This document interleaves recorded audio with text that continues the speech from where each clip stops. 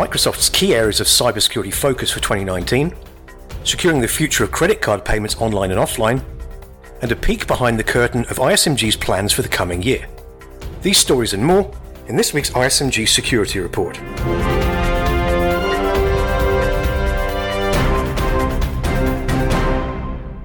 Hello, I'm Nick Holland. If there's one company that's at the sharp end of cybersecurity, it's Microsoft. Given the sheer ubiquity of the Windows operating system, the Office suite of software, and myriad other points of interface across PCs, game consoles, smartphones, and connected cars, protecting end users and businesses is no small task. I spoke with Joram Bornstein, General Manager of Microsoft's Cybersecurity Solutions Group, about three key areas that he sees as being of significant focus for 2019. I think as we at Microsoft look ahead to 2019, I think there are probably three main areas that we're anticipating seeing a lot of activity from our customers and our partners. And these are not in any particular order necessarily. I think one is around heterogeneity, and I'll define each of these in a moment. I'd say, the next one is really around passwordless. Is passwordless sort of real? Is it futuristic? Is it the present? And then, unfortunately, a tried and true topic that I don't think is going away anytime soon is business email compromise, right? BEC. So if I take those again from the top, I'd say when I mention heterogeneity, Nick, what I'm really referring to is that most of the CISOs that we spend time with really are dealing with incredibly complex environments, and those environments are getting more complex by the day because of an expanding surface area, right, from IoT and industrial IoT devices, bring your own devices, and an environment in which many of them have either because of M&A or because of decisions made by predecessors or what have you, simply, have this sort of disconnected landscape, right, with tools that operate effectively in silos, and that just puts more burden on them from a staffing and an operational point of view. Look, we know generally staffing, depending on which data you look at, Nick, there's a deficit, globally of cybersecurity workers anywhere between 1 and 3 million people, and those numbers don't seem to be getting any better. And I think if you have an incredibly heterogeneous environment with all sorts of niche tools operating independently, effectively you're making life worse operationally for your team, and your recruiting, is going to be that much harder, and your retention as well. Yeah, I'd say that would be sort of topic number one. I'd say on passwordless, I think 2019 is going to finally be the year that passwordless is no longer referred to as the future. I think, we've lived in this environment for the last at least decade or so where we know people hate passwords. We know human beings are really bad at choosing passwords, and we know human beings are lazy about the passwords that they do choose. And I think that's a pretty uniform, statement about sort of humanity. And I think passwordless, and if passwordless could happen technologically, I think has always been the thrust of the dialogue until now. And I would argue very strongly that I think next year is really the year that people are not going to say it's in the future. People are going to say, no, it's here, it's now. The tools and capabilities exist for that to be a reality, ubiquitously. And then third, Nick, I'd say around business email compromise, right? BEC.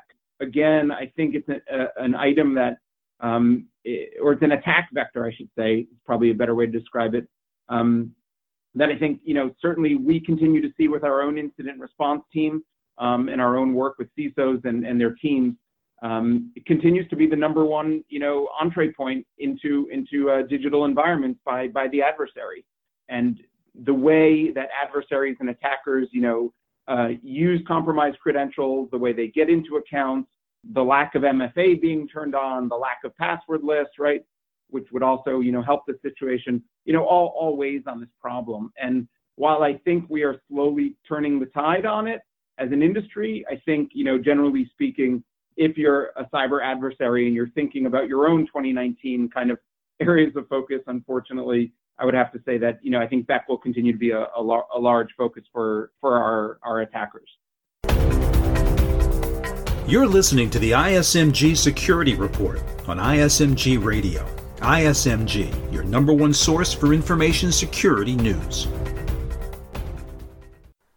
While the shift to chip cards in the US is mostly completed, the payment industry is still working hard behind the scenes to mitigate fraud online and offline.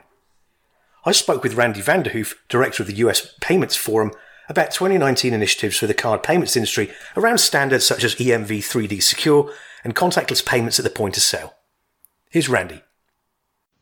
Well, the U.S. Payments Forum has really served two roles, and we anticipate that 2019 we're going to continue in that area. One is to raise the level of education and information about these new technologies and standards.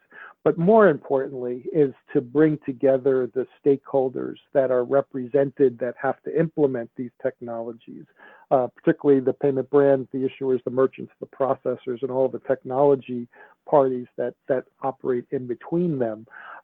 They all need to have a seat at the table and to discuss the ways in which this technology is going to operate, because significant investments are required, as well as time and resources in implementing these solutions, and therefore there needs to be this continuous communication and dialogue and feedback channel, so as when merchants start to implement EMV 3DS, they might come up with questions about the specification and how it's implemented, and provide a feedback channel back to the standards bodies to perhaps provide updates or changes to the specifications in the future. Our role is really to be the forum to bring those bodies together and to give them an opportunity to interact with one another, so that everyone is operating with the same information. And then we believe that will help facilitate faster and better and more cost-effective implementations of these rather complex specifications and standards. And in addition to the focus that I've spent the last few minutes on in terms of the online channels, there's still quite a bit of activity that's still going on in the physical space. As you know, contactless payment cards are coming into the market this year, and merchants are looking at how that's going to impact on their point of sale systems and making business decisions in terms of their ability to enable their systems to support new contactless cards and mobile wallet solutions. We have specific, retail markets like the retail petroleum industry, which is still aggressively moving towards their EMV implementation and fraud liability shift timeline of 2020. And now we have a rapidly expanding group focused on the transportation market, and in particular looking at how contactless cards and mobile wallets can be adopted in the mass transit system in large cities like Chicago and New York and Dallas and San Francisco and many other cities around the country. So there's no shortage of working committees working on important issues, and we expect that we're going to see a lot more activity coming out of the U.S. Payments Forum in 2019. Finally, it's never a dull moment for the ISMG team, and 2019 is already shaping up to be more than a little eventful for myself and the crew. I spoke with Tom Field, ISMG's SVP of Editorial, on what we can expect for the coming year and what surprises may be lurking in the wings. So let's talk about known knowns and unknown knowns. So what do we know in terms of what's in store for 2019? Well, Nick, thank you very much. That's a great way to approach it, actually. I'm well into planning for 2019. And when we talk about what we know, and I think of it in the context of ISMG, we know that we're going to be putting a greater emphasis on global information security and risk management news. This is sort of contrary to other media companies that are sort of contracting a bit and scaling back on their news coverage. We want to have an active global news desk so that we're an authoritative source for what's happening in information security risk management around the world. We've got a good foundation for that now with our editors in the US, Europe, India, Australia. We want to grow that presence. In terms of our outreach globally, like I said, with our news desk, we want to grow our presence in the other continents, in non-English speaking markets. We started in 2018 doing our first summit, a 2-day conference in Brazil. We're going to do more of these in other non-English speaking areas in South America, Asia, Europe throughout 2019. And that goes along with our events as well, whether there are 1 or 2-day summits or the roundtable dinners and lunches that we do.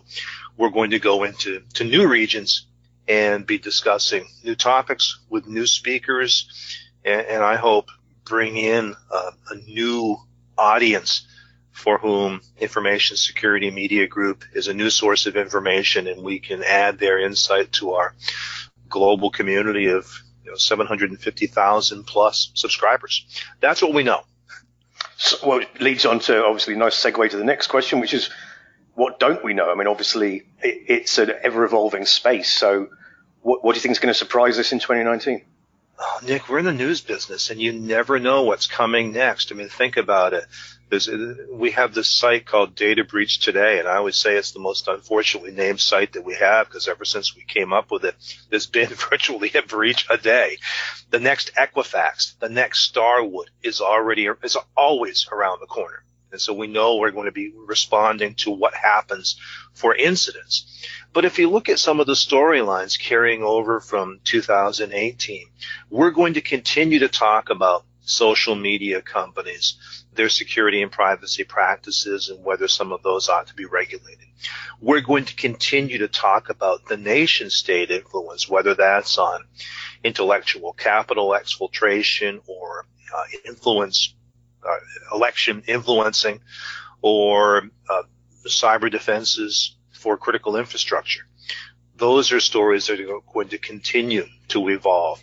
And I'm sure we'll talk more about the global evolution of privacy legislation and the rise in attacks via malware, ransomware, new account fraud because of all the information that's out there on everybody. I mean, there's just no shortage of things that we'll be talking about.